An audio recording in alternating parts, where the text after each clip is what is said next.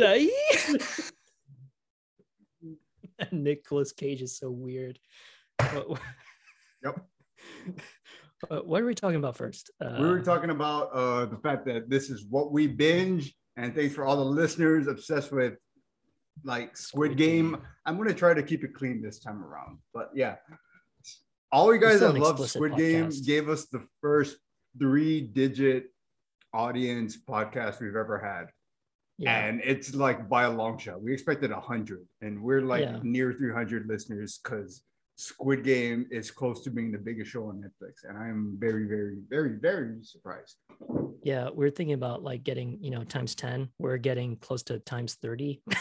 Yeah, this is it's pretty cool. Not something I expected. So this time around, instead of Squid Game binging, we binged something that's I think is very Halloween focused. Yes, we binged Nicolas Cage movies. Nicolas Cage movies. And it's time for Rumble in the Cage. Willy's Wonderland versus Mandy. Which is the weirdest? Dude, I watched a lot more than those movies, Nicolas Cage movies. I really watched a lot of those. Okay, the weird thing about these Nicolas Cage movies, everything that I thought was going to be the weirdest movie was not. Like, I will bring this up at the end, but I put on one movie as a palate cleanser because I was like, this is more mainstream than all these movies that I just watched from Shudder. We're not begging for a sponsorship, but we watched a lot of Shudder this week. It's pretty good. Yeah, it's pretty good. So, yeah, we there was a movie I watched that I expected to be a palate cleanser that I knew nothing about that was super popular, and it didn't. Yeah. No, I mean it. Like Willy's one. Like, okay, I don't know what to start with. It's just like. Let's start with Rumble. Hey. Are you ready to rumble? And it's Mandy. No, actually, Mandy was not the weirdest movie. Was not the weirdest Nick Cage movie. Yeah. That I saw this week. I mean, it's full of like a lot of atmosphere. It's very moody, like all the colors and the lighting, and like it's immensely cinematic. It's just like the first 10 minutes is just like a really nice viewing experience. It's just really puts you in the mood for that. You're wondering what is going to go wrong, and spoilers as usual. A bunch of I guess they're not really a cult. They're like a cult, like a Christian cult who takes LSD. Yeah, that's the thing. Like, so we started this wanting to do. We watched a bunch of movies this week, and we binged because we're what we binge. We binged Nicolas Cage movies. We don't need to remind people. Yeah, and we wanted to stay within like the latest batch of like Nicolas Cage movies that came out. Yeah, and I had no idea he did so much in the past, like 4 years, like Kill Chain and Prisoners of the Ghostland and the upcoming Unbearable Weight of like Massive Talent.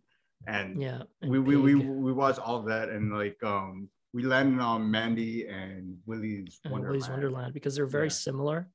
They both have to do with Nick Cage. Movie, the thing is that they both have to do with Nick Cage destroying others for their devilish ways.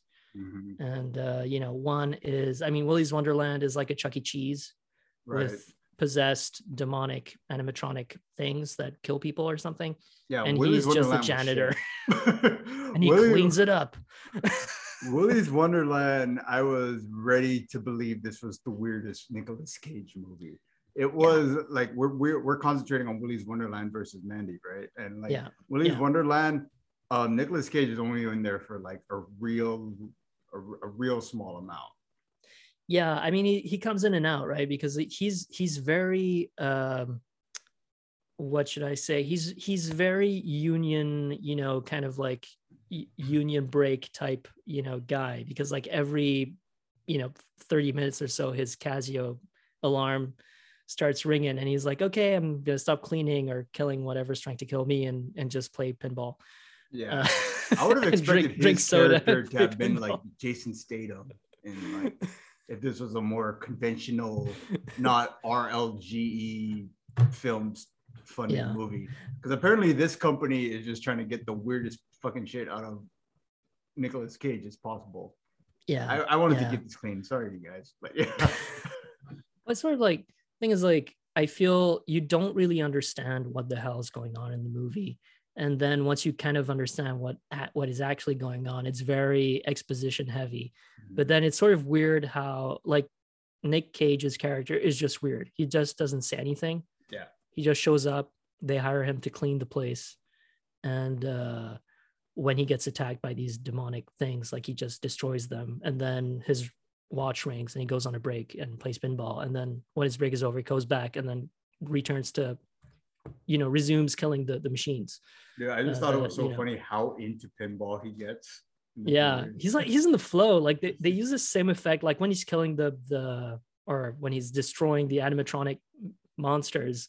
Yeah, there's like this. It's just like flares, and he's like in this kind of like trance. It's like he's listening to rock at the same time. He sort of gets into this trance, like same trance he gets into when he plays pinball.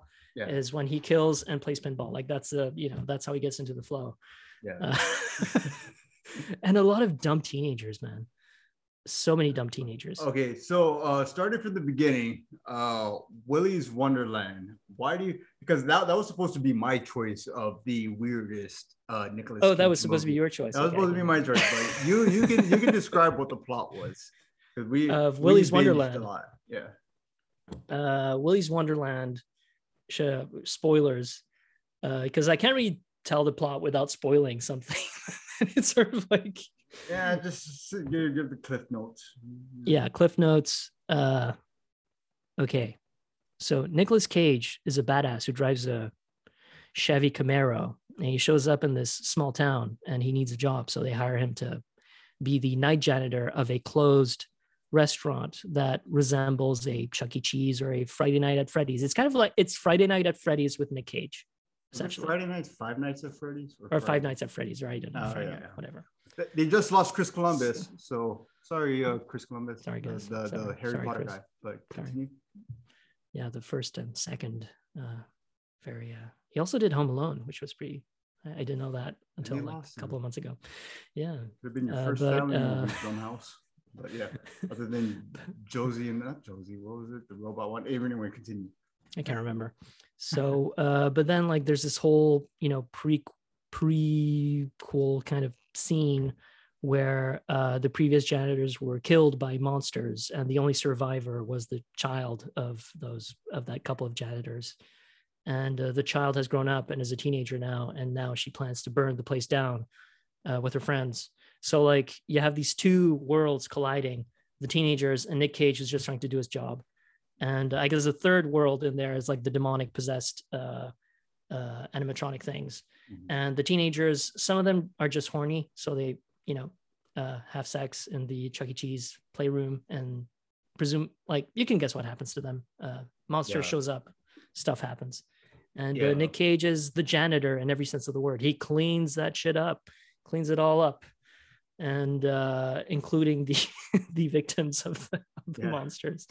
But I don't know. It was just like watching a kind of gratuitous Nick Cage-a-thon sequence of just him destroying things and having just teenagers and a very dumb sheriff. I rethought the sheriff was really dumb. It's like, we have to give a sacrifice for the town, otherwise they will attack us. And they're like, just like, I recognized her. Get an exorcist. Something. I don't know. Like, it's a movie. Where was she from? It's like, it's bothering me that like there were a few people in this movie. Like their best idea is to give a sacrifice. Like that's their best idea. Yeah, because like basically they stole. I don't know if they stole, but whatever. It's the whole Chucky thing where like the souls of the murderers or the weird. Yeah, it was like a satanic cult that worked at Willy's Wonderland, right, when it was a big thing. Yeah. Before they got caught by the cops, they did a satanic ritual and killed themselves so that they would, be resurrected in some way. Right. So they're resurrected in the animatronic band that played on the stage of Willy's Wonderland. Yeah. And so like every night they come out and feast on souls or flesh. I'm not really sure. They don't really explain it. Right. So it's either they just kill people, and I'm not sure if they actually eat whatever, like, you know, vampires or something, but I guess they just suck souls or something.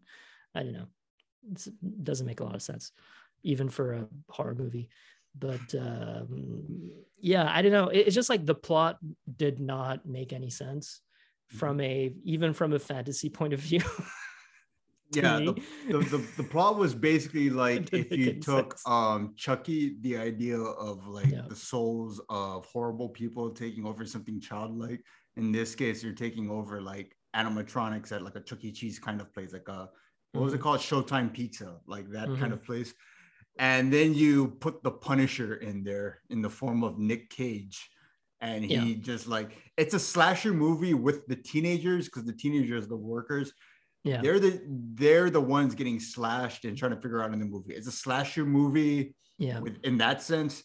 And then all of a sudden you have the Nick Cage Punisher just show up. And he doesn't talk throughout the whole movie. That's what makes it weird, because he's known for the way he reads lines. But whoever made this movie decided, we're going to give him no lines. We're going to make him play pinball for no reason and hump the pinball machine and get really into it. He really gets into the pinball machine. He just made grunts throughout the whole movie, like, for like no reason. He gets a high score, and then he just goes like, got the high score. But I don't know. It's I can nitpick this movie all day long, but it's really like, I think Mandy, similarly, Nick Cage doesn't say much. He just screams and says a few lines that are pretty badass. But the plot actually makes sense. It's a tale of revenge on these I keep wanting to call them Satanists, but they're actually like a cult that is actually believes in Jesus. And but in an LSD fueled version of Jesus. It's like they were on all a bad trip. And this isn't like oddly straightforward movie. Like everything that needs to move the plot along happens like 1, 2, 1, 2, because the other movies we're going to talk about have a lot of nuance and David Lynch weirdness to it, but like style weirdness. But for this one, it was very much like Nick Cage, the learner, comes to a town. The town is haunted. They kill the kids, and he fucking fucks everybody up, and then he saves the town. Essentially, like the kids actually want to save him, like and really want, because they want to burn the place down, and then the girl, who's I guess the main the main teenager, she's like, no, we can't burn it down with the janitor still in there. We have to save him. And then she's like, I'll go in there. You guys stay here. And then like she doesn't come back 5 minutes later. So they're like, oh, let's go in. And then of course they all die. But she told you to stay out, guys. I think I've said this on the podcast before, but I hate horror movies with dumb characters who just like, oh, I'll just go here, and and then this movie was like, if nobody told me what this was, and if the advertising for this movie was different, I would have thought it was a parody of like horror movies in general. It's like a mashup, but like a not very good mashup of Chuck E. Cheese and Chucky. And this movie came out around the time like the Banana Splits slasher movie came out, and I think there was another one from Blumhouse that came out on Hulu. So there was like this whole trend for a while of animatronic kid things coming to life and like slashing people, and even the Child's Play remake. And the reason was always all over the place. Was it technology? Was it the spirit of blank, blank, blank? But I don't know. I don't know. Things like, looking at Mandy, like you just feel like there was a serious vision behind Mandy, right? And it was sort of like, the guy, I think his name is Panos, something very very Greek name, but you can tell that he had a serious vision for like Mandy, even though you see Nick Cage kind of losing his shit in his underwear. Drinking vodka and go like and just like Wait, first off, would you consider Mandy the weirdest Nicolas Cage movie you saw? No. No. Okay, so before we go into the weirdest one, because this was supposed to be Willy's Wonderland versus Mandy, what was Mandy actually about? You can. Mandy is about a lumberjack played by Nicolas Cage and his wife Mandy, and their lives get impacted by an unfortunate meeting with this cult, who follow this guy who's sort of like converts people by giving them LSD. And he sees Mandy in the street and wants to take her as his wife, or I guess co-leader or whatever, because she's special or something like that. Yeah. And I can't stop thinking about her. And but like the guy who plays the cult leader is Bruce Wayne's dad in Batman Begins. So Oh yeah. Oh my god, that was because there was another person from Batman Begins that I recognized. But the guy you're talking about, Joe Chill is also in this movie. Okay, whose penis do we see? Was it Joel Chill's or was it? It's Thomas Wayne's. It's Thomas Wayne's penis that we see. Holy fuck! This movie's weird. Okay, continue. Okay, well, okay. It depends like what you mean by weird, because I felt like everything kind of made sense in that world. But the world is it feels like an acid trip, because like colors, like some frames will be filled with red or blues or yellows, or it will just be like unrealistic things. There's like, whoa. Right. And whenever some guy brings out some knife, like there are green lights that shine on the knife as if it was some kind of like Berlin nightclub or something. And you can tell that the budget wasn't huge, but I think it plays in the movie's favor, because it kind of gives it that kind of LSD type trip, thing. And so Mandy doesn't get into it, and spoilers, should I say what happens to Mandy? Yeah, sure. So they put her in a sack, tie her on some kind of tree thing, and then they burn her in front of Nick Cage, who's tied with barbed wire around his wrists, and they put barbed wire in like around his head, so that like it gags his mouth. Basically everything up to that part, Nicolas Cage doesn't do much, and it's like a straightforward disturbing horror movie in the vein of maybe like Midsummer or a lot of like 70s horror movies. It's I mean Midsummer before it gets weird. It's like everything up to Nick Cage having like more prominent part in the movie. It's like if A24, if the Safdie brothers took the aesthetic of Good Time and like applied it to a horror movie, and that horror movie was directed by like the guy that did Hereditary and Midsummer. It's like up until that point, I was like, this is probably one of the best, most disturbing aesthetic horror movies that I've seen, and I was enjoying it because like I haven't seen something like that probably ever, honestly. The filmmaker's name, I just looked it up. It's Panos Cosmatos, and you could really tell that he had a clear vision about what he wanted to do with this movie. And so like Nick Cage, his craziness is kind of toned down. He just sort of like, I want Nick Cage to kill all these people after what they did. Like that's what you want as a viewer, right? And but then you see there's like a biker version of the Four Horsemen of the Apocalypse kind of thing. And there are some nods to Seven, for example, like one of the horsemen like fucks a guy to death or something, or you only see the result because he's wearing a blade where his penis should be. So you kind of that's kind of like what they did in Seven. And and they're all high on some really bad LSD. And so they believe that they're like also like Midsummer, because basically when it gets fucked up, that's when that's when they're drinking that lemonade. They they didn't drink the Kool-Aid, they drank the lemonade. But it's but at least what's cool, I think what's enjoyable about Mandy is really Nicolas Cage punishing the Wicked, and I think that's sort of.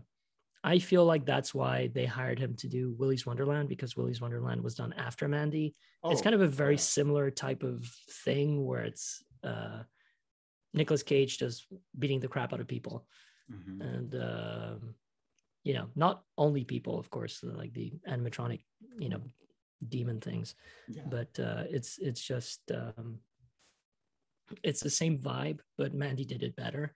But then I don't know, like weird. I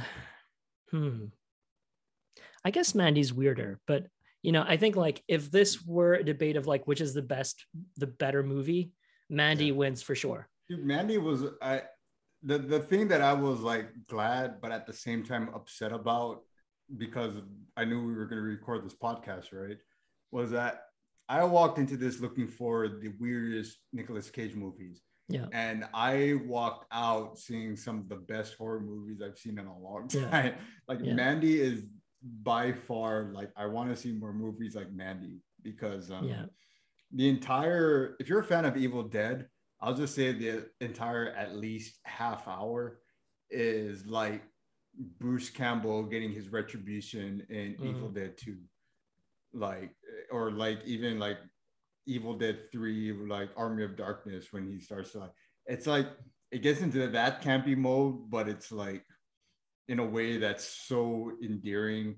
And it's like I like when there's some comeuppance at the end. Like, it to me, like, even though in real life, like, you might not have that comeuppance in real life, I like it when in movies there's actually an attempt to, lighten things up. And it's a pretty disturbing movie until and I think this is why they hired Nick Cage. They had Nick Cage basically be the Punisher for essentially. He basically fashions a medieval fancy ass axe out of nowhere. That kind of came out of nowhere, right? That came out of nowhere so much. He does a kind of like Klingon, battle axe or something. Yeah, he makes for some fucking reason he makes a battle axe, and he kills all the bad guys with the battle axe. Yeah, to me, I'm like, a spear, I think. I think the handle is a spear, and there's an axe head at the tip. Dude, he's like John Wick with a medieval fantasy battle axe in the end. Yeah. And because it's like Nicolas Cage,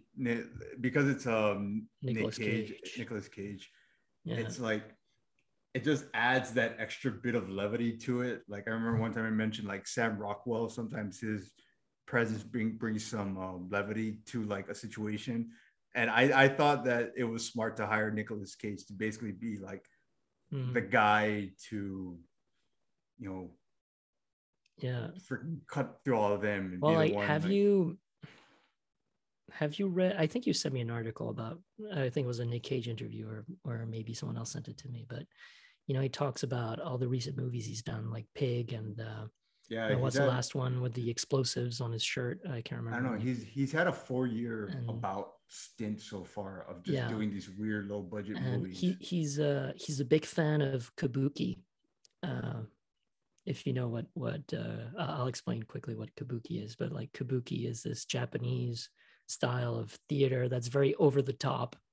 Like, if you're fans of Naruto, for example, like there's a lot of kabuki elements in there, especially with certain characters being like, I am the great sage of whatever, it's sort of like that kind of, if you're interested in kabuki, I would recommend looking for Kabuki Cool on YouTube. They kind of explain everything. I'm a big fan of kabuki, but that's because I've never seen a live performance of kabuki, but just like seeing it is so surreal and a different type of theater, because like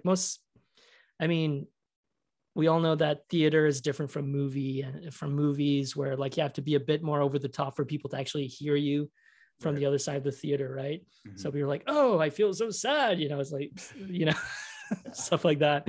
But like in kabuki, it's just guys with these immensely like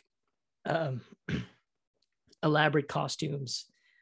They might be playing samurai or sumo wrestlers, or even magical thieves, or even monsters, and they have a whole color code thing with it.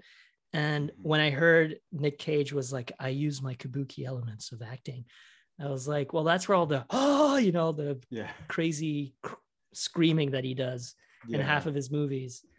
I think Yeah. that's where his head is at. And I was like, okay, now I kind of get it a bit more, even though it's still weird. Yeah, no, I think it doesn't work when there's a movie that's made that almost feels like they're trying to take advantage of Nicolas Cage's weirdness. Like Yeah. if they're trying to make the movie weird and use Nicolas Cage to like basically up the weirdness or like to play into the joke, then like the movie doesn't really work that way because the two movies we talked about so far with Willy's Wonderland and Mandy, Yeah. he really wasn't the weirdest part of those movies. I No, expected no. it, but it was the plot that was kind of over the top. And it was kind of like the Yeah. aesthetics and the way things played out that was over the top. And even movies like another movie we saw this week was Color Out of Space, where they had him Yeah. read a few lines like it was weird because it was Yeah, his it's shining, you but can it was feel, I don't know, it felt like either they gave him the license to be weird or it was sort of his character, because his character does go a bit crazy by the end of the movie. And I don't know if it was the effect of because like Color Out of Space is like the movie's about this meteorite that falls down next to Nick Cage's house, and Nick Cage has a family, like he has a like two sons, one daughter. He has a wife who has cancer, and this thing falls down from the sky and creates colors, and and all that stuff. And like after that kind of lands, everything kind of goes to shit because he has this alpaca business for some reason. It's like alpacas. yeah. It's like his kids keep disrespecting the alpacas. Like alpacas were a great investment, okay? And it's like they're the future. The Incas were right, and you're like, okay, Nick Cage, but so like everyone kind of turns, there's like some weird radiation because like, okay, the movie is based on a short story by H.P. Lovecraft. Yeah. And to your point before about like having a kind of more uplifting ending about having Nick Cage beat the crap out of a bunch of bad guys. Yeah. This is the opposite of that. And yeah. H.P. Lovecraft is not known for having good endings or happy endings. Yeah. It's sort of like bad shit happens to normal people, and that's the story. Yeah, no, now I want to read more H.P. Lovecraft because like I don't even think I really knew who he was until a few years ago. It was like a name that was tossed around here and there if I was around more like intellectual artsy people. But yeah, after watching like the first episode of Lovecraft Country, which technically kind of took a shit on him, but at the same time the concepts that were in that and the monsters, I was like, what is this? And after watching Color Out of Space, like that's putting in my head like who was H.P. Lovecraft? Like, well, yeah, I think, well, thing is like the whole Lovecraft Country thing was because like H.P. Lovecraft was apparently an avowed outspoken racist. Yeah. And the fact that they took inspiration from his stories and created a diverse TV show. Yeah. Sort of like, brings it to a new generation in a way, because there are some cool elements about H.P. Lovecraft that people love. Yeah. But I think some people have it's hard for people to kind of dissociate the stories from who the guy was. Yeah. But like just hearing his name brought up over the years, and even knowing that Jordan Peele and Guillermo del Toro wanted to make At the Mountains of Madness into a movie, like I'm not gonna, like, to be honest, like H.P. Lovecraft, unless you're in a certain group, he's not exactly the most mainstream person, but he is one of those people that like all your favorite filmmakers bring up, not even just for his work, but for kind of like his points of view and people wanting to like dissect it. And he was not like the greatest person on earth, but yeah, he was kind of an asshole, actually. No, he was kind of an asshole, but I mean, like, just in his personal life, he was a weirdo. Yeah, exactly. But when I saw the monsters and the way things played out in Lovecraft Country, and now seeing a full movie based on his work, which I can say is probably one of the best sci-fi movies I've seen, one of the best lower budget sci-fi movies. It's just putting to my head, like, who is this guy?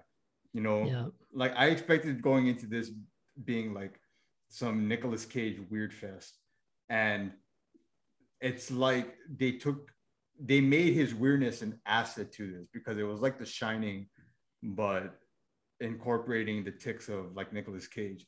But everything that happened, and it's not like it's not, Colorado Space wasn't entirely hard to understand. It was like there's a lot of colors that are coming from outer space, a lot of like magentas and blues. And once that magenta and blue hits you, you know, it affects your DNA, it makes you grotesque. And it's like, it's pretty easy to understand, but the way it was played out was like, it was good. It might have made me a Shutter customer for life, for all I know. But keep going. No, but it was really, you know, it really kind of, whatever themes that I know about Lovecraft, and I've never read a Lovecraft story, but you know, there's a very interesting documentary about Lovecraft on Prime Video, and they actually interviewed you know, Guillermo del Toro and other horror movie specialists, should I say. And you know, they talk about how most of his stories have to do with normal people facing you know, incredible power from outer space, or from you know, there's this whole, and they're like Easter eggs in the whole movie. They have the Necronomicon, which is kind of a big thing in the Lovecraft world. And you know, it's sort of like overwhelming power meets humanity, and the family couldn't do anything, and they become subservient to this color. And thing is, like, you know, the human brain cannot fathom the immensity of this alien because they're so advanced. Like, that's the thing about Lovecraft. It's like, you can't imagine how horrific or crazy amazing these aliens are, because they're, you know, huge fucking beings. And but there is a moment in the movie where one of the characters like touches something and has a kind of vision of the world that the color is from, and it's very, you know, it's all about mood. I think all these, like I mean, Mandy as well was very you know, about setting a specific mood and of unease. And I think Color Out of Space more than Mandy, because Mandy, you do feel like, oh, I'm rooting for this guy to kill all these people. But Lovecraft, you're like, this isn't going well. And you know, half of the stuff you're not really supposed to understand, because we're, you know, poor little humans. And you know, we're not advanced enough to understand the immensity of the color. And and what's cool, it's cool, but you know, by the end, when everything ends, like the color's gone and it's all white, it's all black and white. I thought that was pretty cool, kind of cinematic trick, because like the whole thing, the whole movie is filled with colors and, you know, magentas and whatever, especially pink and magenta. And then when it kind of all implodes and it's all turned to white ash and dust or something, it's all like black and white. And the color's gone, sort of. I think, I don't know, maybe gone, maybe like it's hiding for Color Out of Space 2. Please don't make Color Out of Space 2. Oh man. But I don't know, to me, the weirdest Nicolas Cage movie for me to see, not because it's weird, because it was weird for me to watch it, was National Treasure on Disney Plus. It was so weird to see Nicolas Cage act like a normal person.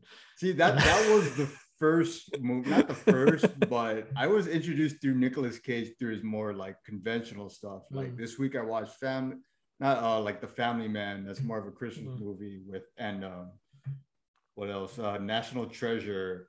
I think I saw that. Oh yeah, I did see National Treasure too. And like Ghost Rider, clearing his family's name. So I was used to him being normal, but I think Ghost Rider might have been the first movie that, like, when I rewatched it, I'm like, oh yeah, that's when I started to kind of like sense that, okay, this guy is like, basically he's normal throughout the whole movie until he's on fire becoming Ghost Rider for the first time, and he starts laughing, and something about his laugh told me like it's strange. This guy is something. I mean, have you seen the Ghost Rider from Agents of Shield? Yeah, because later on they replaced what's his name, Johnny Blaze with I can't remember the what his name is. yeah, the latest iteration of He doesn't drive a bicycle. I mean, a motorcycle. He drives a car. yeah. But like when he turns, it's like it's painful because his skin is burning off, and Nick Cage is like, I'm loving my skin being burnt off, you know. And they're like, okay, yeah, why not? Why not? I also saw Honeymoon in Vegas, and you could tell that like he won an Academy Award for that movie, apparently. And he was weird Cage at certain points because, like, you know, his fiance, what's her name, Sarah Michelle Gellar, in the movie, like he lost a lot of money in Vegas, so like the owner of the casino says, "Hey, let me hang out with your fiance, for like a couple of days or something." Yeah, and you know, the casino guys like or like he's not a casino owner, but he's like I guess a mobster, played by James Caan, and you know, and when he realizes that Sarah Michelle Gellar is going to go off for like a short trip to Hawaii, you know, he sort of loses his shit, and every time he loses his shit, that's when you see like kind of peak weird Cage. In a normal movie, it's like, oh no, oh, you know, it's kind of like you know, that movie where he thinks he turns into a vampire. It's kind of like the same vibe. Vampire's Kiss, kind of similar vibes, like A, B, C, D, E, F, G, yeah, so it's not so hard to file the files. And see, the weirdest Nicolas Cage movies are always like, because like this recent batch of like Nicolas Cage movies with like Prisoners of Ghostland and all of that is like, the problem is that it's almost like, I don't know if it was intended, but it's designed to take advantage of Nicolas Cage's weirdness. And like Nicolas Cage, it works when you just make a straight movie and just let him just do his thing in there. Like even in Fast Times of Ridgemont High, he's just supposed to be like a regular guy in the background. But when you see him, it's like Nicolas Cage.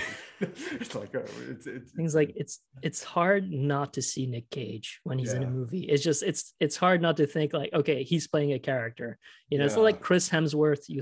It's Thor. You know, it's like a less refined Johnny Depp. It's like Johnny Depp knows how to Johnny Depp. But he knows how to take those mannerisms and create like a compelling character out of it that's believable. Nick Cage is just Nick Cage. I think Johnny Depp, what's weird, like when he's acting, he seems awkward. Like he's like, you know, there'll be moments when he's like the context of the movie. It's within the context of the movie, and when you see him outside of, you know, he's sort of like I'm Johnny Depp, I'm relaxed. You know, people asking questions like it's like he's not listening. It's like, yeah, sure, That's not how Johnny Depp sounds. I don't think he has a very deep voice, like very deep. You know, a lot of actors in real life, I notice, have a deep voice in real life, and then they're light in the movies, or other way around. Like it's like they're deep in the movies and stuff. Like Giancarlo Esposito, like his voice is really deep and stoic, and especially in his age now. But like if you see the behind the scenes stuff, it's like, oh come on, man, like, oh man, I want to explode that time. Exactly. It's like, oh, whoa, okay. It's like him and John Bernthal are like in that same category. It's like, no, but like Nick Cage has the best whispery voice. Like he's in the, he's like, I'm gonna steal the Declaration of Independence. Like he's not even moving his lips. Like he just says like, I'm gonna steal it, I don't know. And he walks away, you know. Right. It's like, steal the Declaration of Independence. What are you talking about, Nick Cage? But the weirdest movie. The weirdest movie.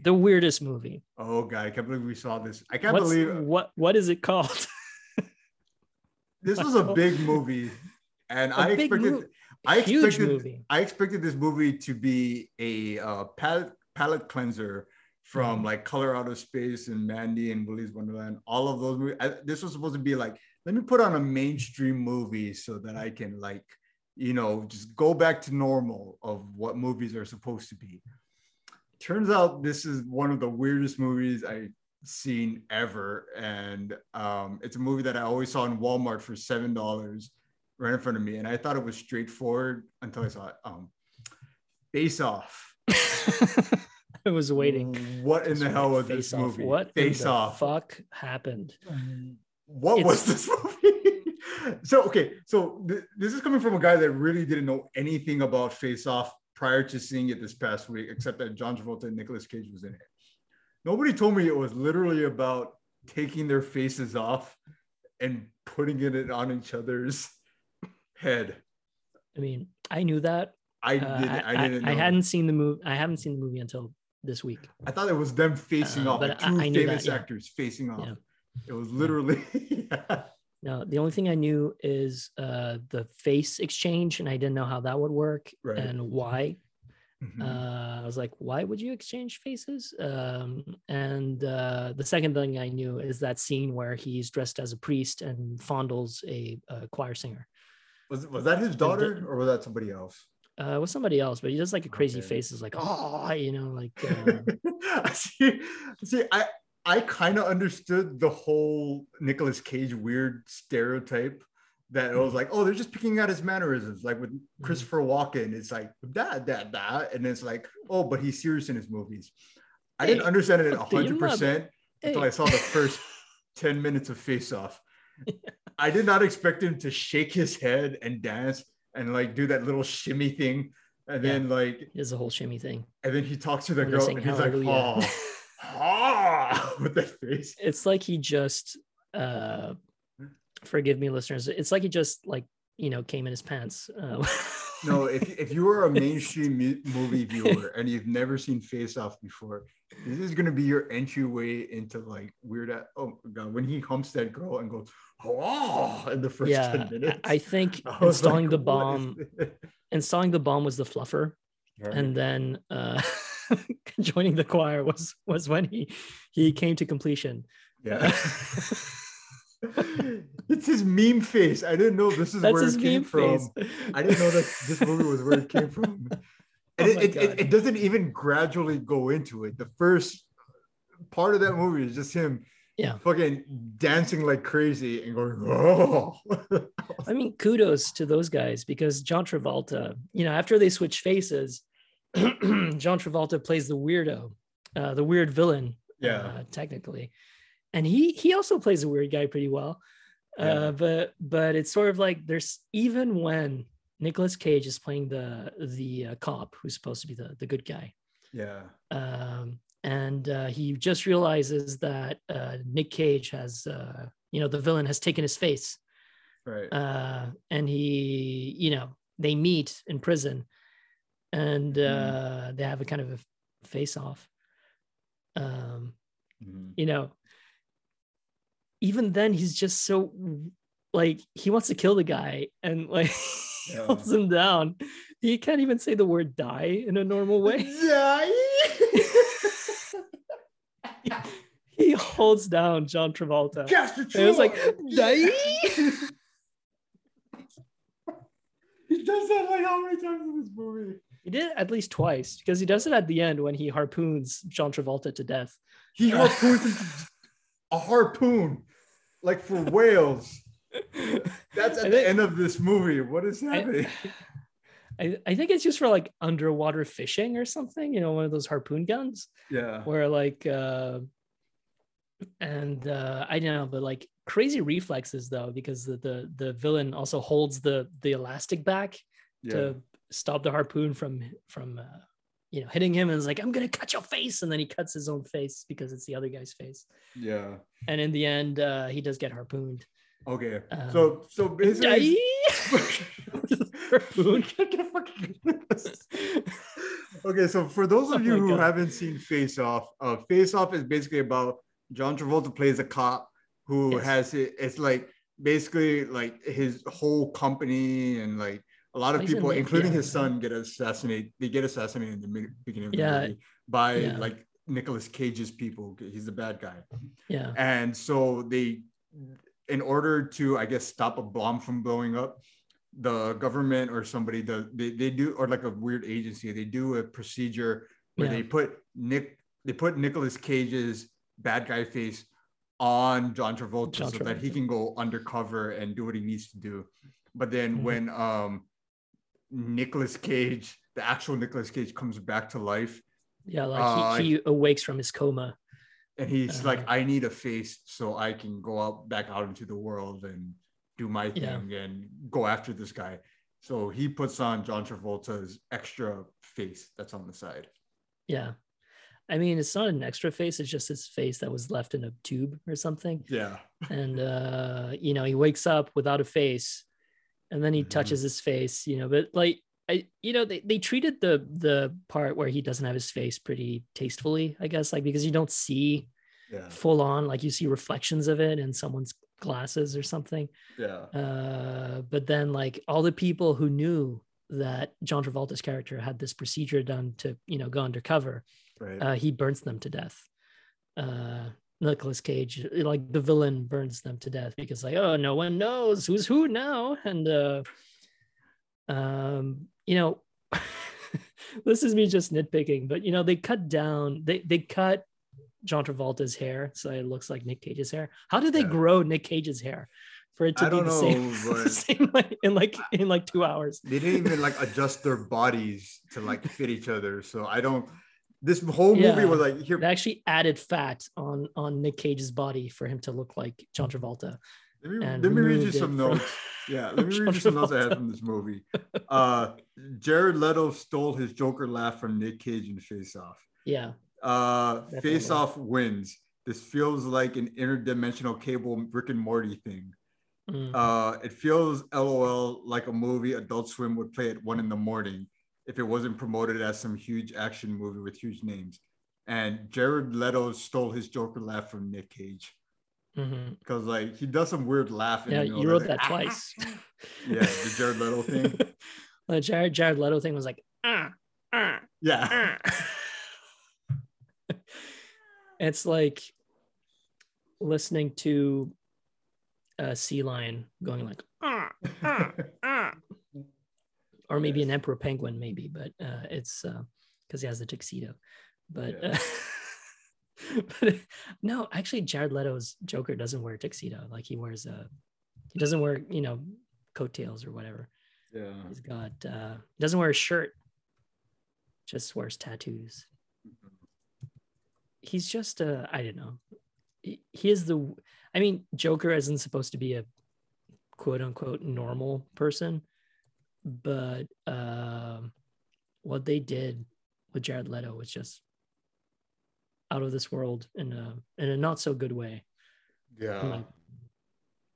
But I think most people agree, but I don't want to be that guy. I was like, oh, this is shit.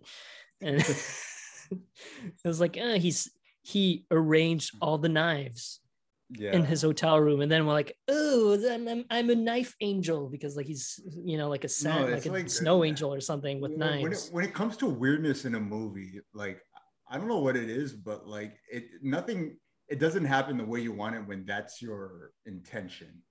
Like originally for this episode, I wanted to just review the latest batch of like Nicolas Cage movies with like Pig and Kill Chain and all of that, and just do that. But it's like it's all movies that came out with the expectation that Nicolas Cage was going to be what we know him to be. And turns out the weirdest ones were the ones that were intended to be straight movies, like a straight action movie and stuff. And he's literally just there. Yeah, it's sort of like the filmmaking is also a bit weird. Like he's in a high security prison where they all have metal boots or something with magnets, I think. Or is it just that the boots are heavy so they can't run away? And it's on a platform prison in the middle of the ocean. It's very Sam Raimi in some ways. Like I didn't know John Woo was like John Woo is, and like part of like I guess it's very like 90s, early 2000s. That's what I thought. Yeah. And it's like in the 90s was like, I wouldn't say one of the first times, but it was like one of those times in history where there was a serious this is what I think is going to happen again in the 2020s, but there was like a serious effort to meld the cinematic styles of like East and West. There was a serious like understanding of, okay, we are two powerhouses if we don't work together, then one is going to take over the other in media. So how do we like meld each other together? And Face Off felt like it felt like the attempt of having like, I would say like Chinese style in like incorporating that into like a Western movie, you know, like the over the top expressions and like the quick cuts and all of that. And that's the same way as die. And like I was telling Raph earlier, like even though I'm supposed to be like the Asian guy on the podcast and stuff, it's like I really didn't grow up with a lot of like Asian cinema and stuff. And I'm starting to see the connections more now, like what each, I guess, what everybody is trying to do when they're trying to like meld styles. Like Face Off for me, it's very clear that they were trying to take the over the topness of a lot of like Eastern action movies and apply it to like a Western setting. And just the fact that it was John Travolta and Nicolas Cage, yeah. I don't know. A lot of people love this movie as like a straightforward movie, but for me, I had like the greatest laugh fest. You know what's weird? My mom actually got really into it. Like, and to me, it was like an example of like what movies needed to be like from then on. It needs to be attention getting. It needs to not worry about if it's straightforward or more in line with parody. The name of the game, like from then on out, was like engagement, especially now. Yeah. So in like that sense, this movie did everything to keep me watching. Yeah. Well, they really set up the rivalry really well, because like the first 5 minutes of the movie explains why John Travolta hates Nicolas Cage. Yeah. And it's because Nicolas Cage was trying to assassinate John Travolta's character. And in so doing, like he, was a sniper and he shot John Travolta. But by doing so, the bullet went through John Travolta and killed John Travolta's son. Right. And that's like the first. So you get why John Travolta is really invested in stopping Nicolas Cage and catching this guy, because like he caused the death of his 5-year-old son or something. Yeah. So I think it really set, like, if that just started with weird Cage putting a bomb and fondling a choir singer, you wouldn't get the rivalry that well. Like I wouldn't feel as invested.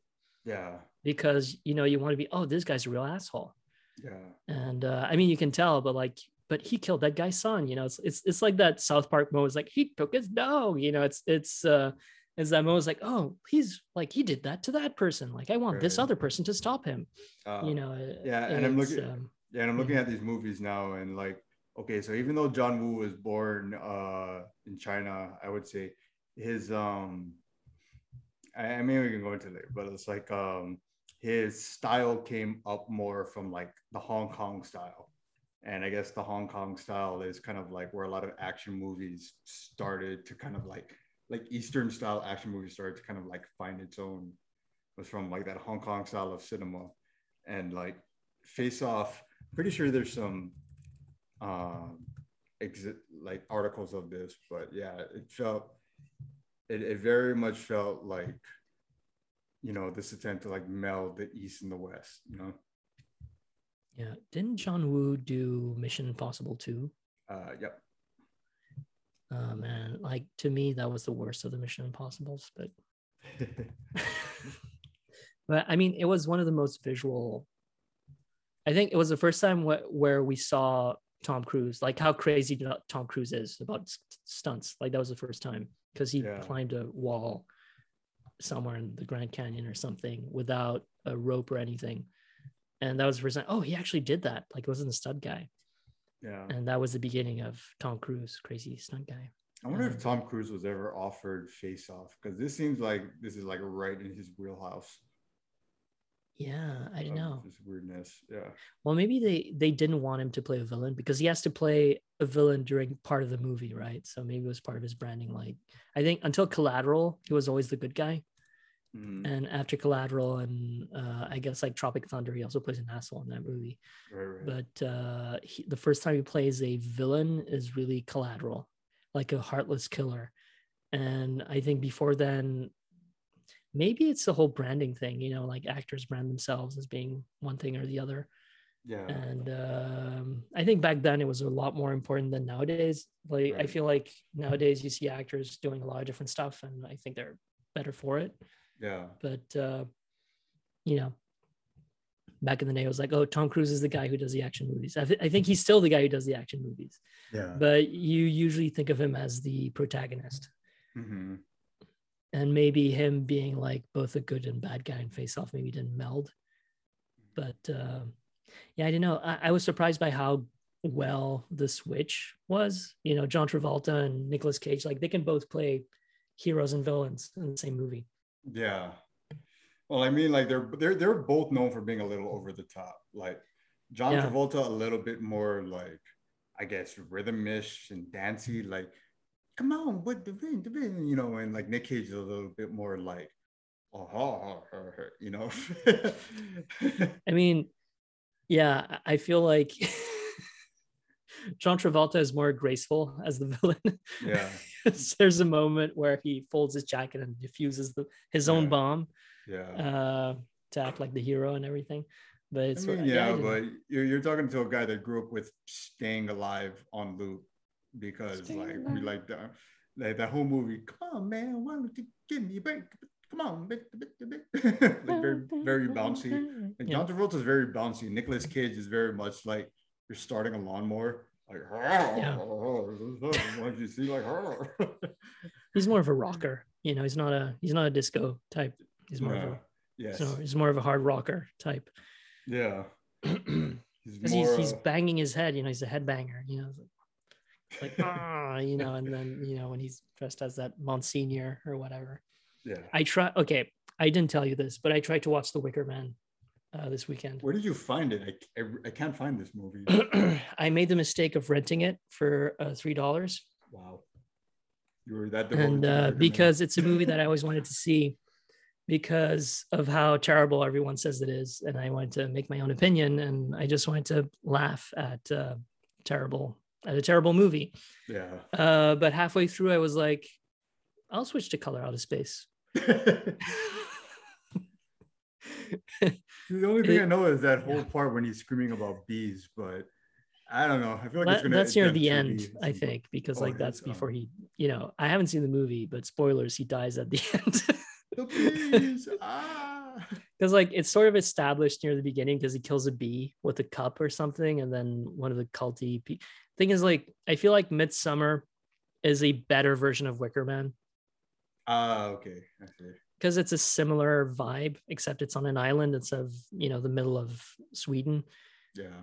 It's a similar vibe because they have the May Queen and you know, all that stuff, like, oh, you know, the island is cursed, our crops haven't grown, and you know, stuff like that.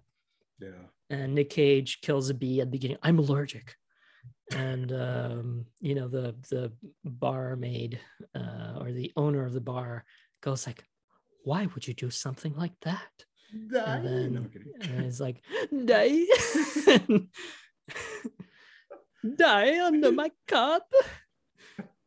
But it's so convoluted, like even from the beginning. And I was fascinated by, why did they make this movie? And I saw, because it's a remake of a movie that has like a cult following from the 1970s, and also called The Wicker Man. And they had the guy who plays Saruman in there. What's his name? Christopher Lee. Yeah, Christopher Lee. He plays the head of the cult of the island, Lord Summer Isle or something like that. And you know, and they seem very serious about the movie. Like, they had interviews with Nick Cage and the director, and I guess this was before it was released, right? Yeah. So, you know, it's like, yeah, you know, trying to do this and that. It's like, the movie doesn't make, you know, there's such a thing, and, you know, listeners, maybe this is something new. There's such a thing, or such a tool named as, I think it's called, I think it's Chekhov's gun. I think that's the name. And yeah. And Chekhov's gun is essentially, if you're gonna include something in your story, it should serve a purpose later on. So I think the exact example from Chekhov, or I believe it's Chekhov, it might be another Russian author, is you see a gun at the beginning of a play, and by the end of the play or the story, the main character kills himself with a gun or something like that. So it, everything has to overshadow something else, has to foreshadow something else that's going to come later on in the story. And in Wicker Man, like Nick Cage is a motorcycle cop, and he's riding behind this car, and some girl throws out her doll from the window. So Nick Cage picks it up and stops the car with his sirens and everything and says, "Oh, here's your doll back." And the mother's like, "Oh, I'm so sorry, my daughter threw the doll out of the window and everything." And the daughter's like, "No, I'm not sorry."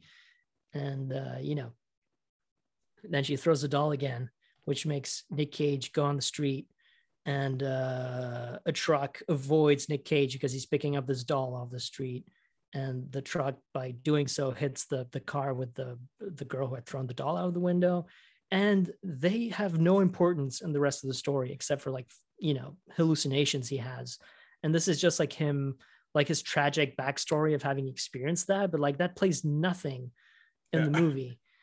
And then he gets this letter from an ex who left him like 10 years ago or something, who tells him like, "Oh, my daughter has disappeared. Her name is Rowan, and you have to come help me," even though like you haven't talked for like 10 fucking years. And but like, why have that thing at the beginning with the woman and her daughter dying in the car at all? Yeah. Or maybe just have, because like, and then they put a bunch of mysteries that go nowhere. Right. And like the whole thing with that woman with her daughter who died at the beginning of the movie, they never find out who they are because, the car was unregistered. And I thought, oh, well, maybe the search for who they were will lead him to the island. But no, it's like some ex-girlfriend who sends him a letter. I was like, "Hey, come here." So you totally forget about those two characters. And then I think even there's this YouTuber who made fun of it. Like there's this girl who appears in the poster for the movie. She does not appear in the movie. Like she's on the poster, but she's on the late 2000s was like a weird time for movies in general. Like that whole shtick of because superhero movies, we thought they were big and mainstream, but turns out they were just getting started.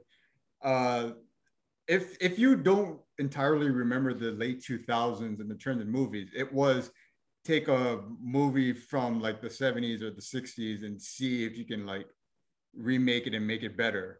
And then over time, in the span of like 5-6 years, they moved up to the 80s and then to the 90s with like Total Recall and stuff and RoboCop. But it's like I can't make my own judgment on this Wicker Man. To me, it might have been the best movie of all time, but I still need to see it.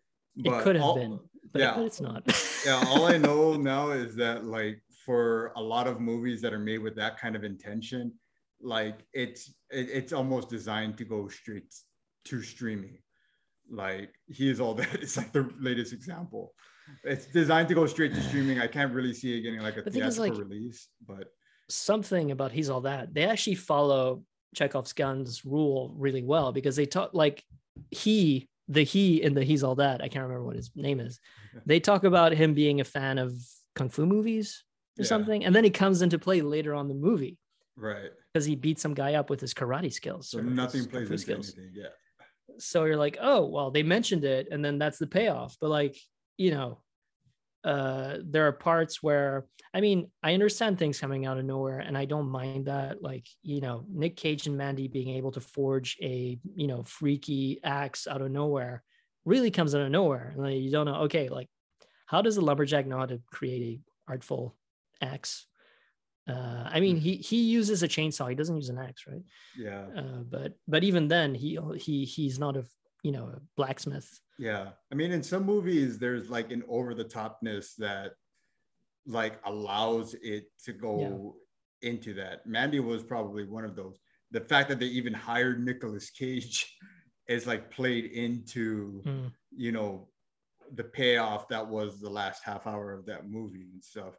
But I would completely like argue that you know, back in 2006 or 2007, around that time, you know, his reputation, like there were people that said he was weird and stuff, but the reputation he has now because of the internet didn't exist.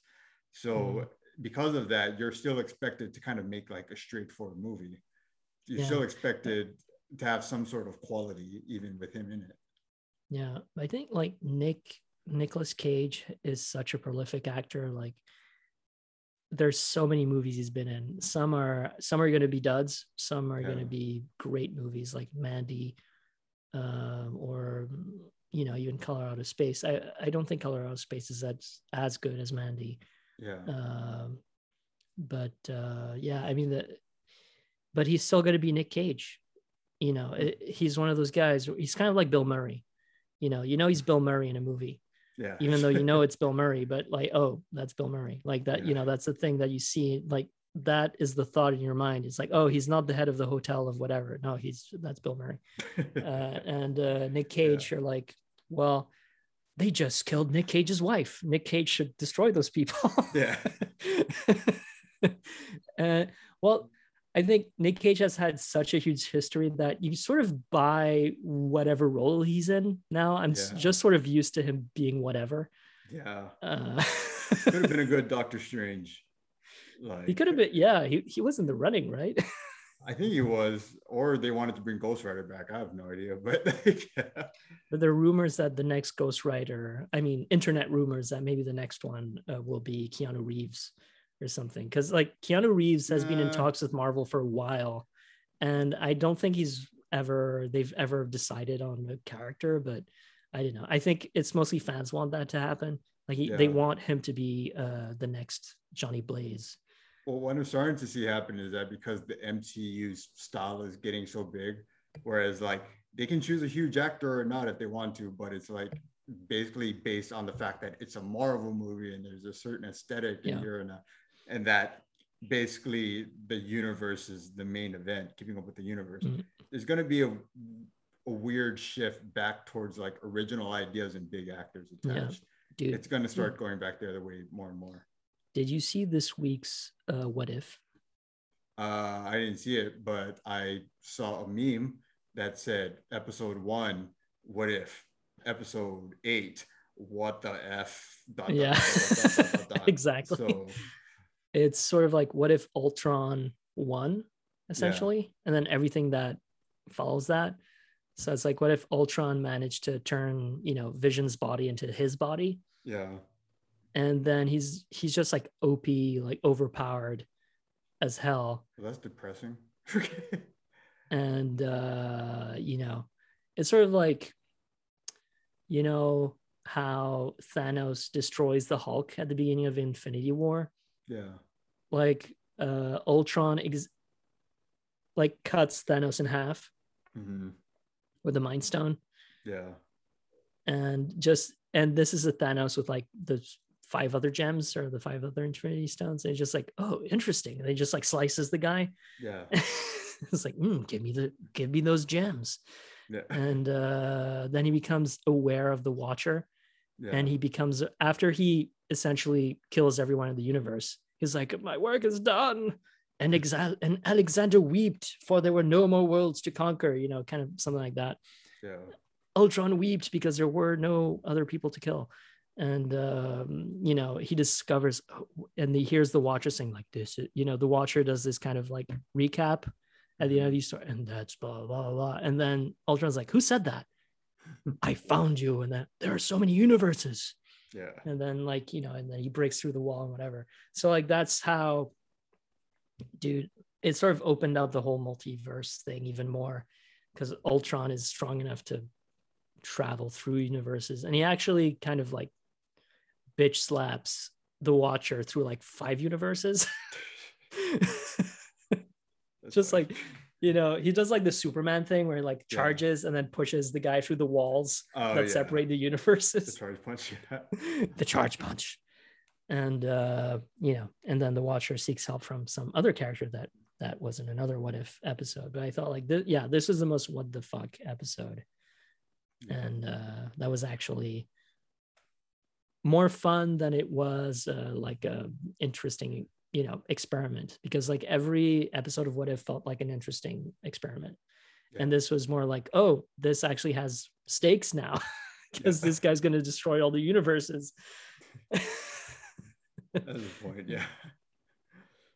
yeah. But we'll see. Maybe a certain strange character will fight Ultron, perhaps. If you know what I mean. Yes. By strange. Anyway, thank you, fans, for... It might have been played by Nicolas Cage. Yeah. Hurry up and get into the MCU. No, DCEU, because they're like the weird people trying to like catch up or not catch up. But I want Nicolas Cage and the Doom Patrol to have a movie together.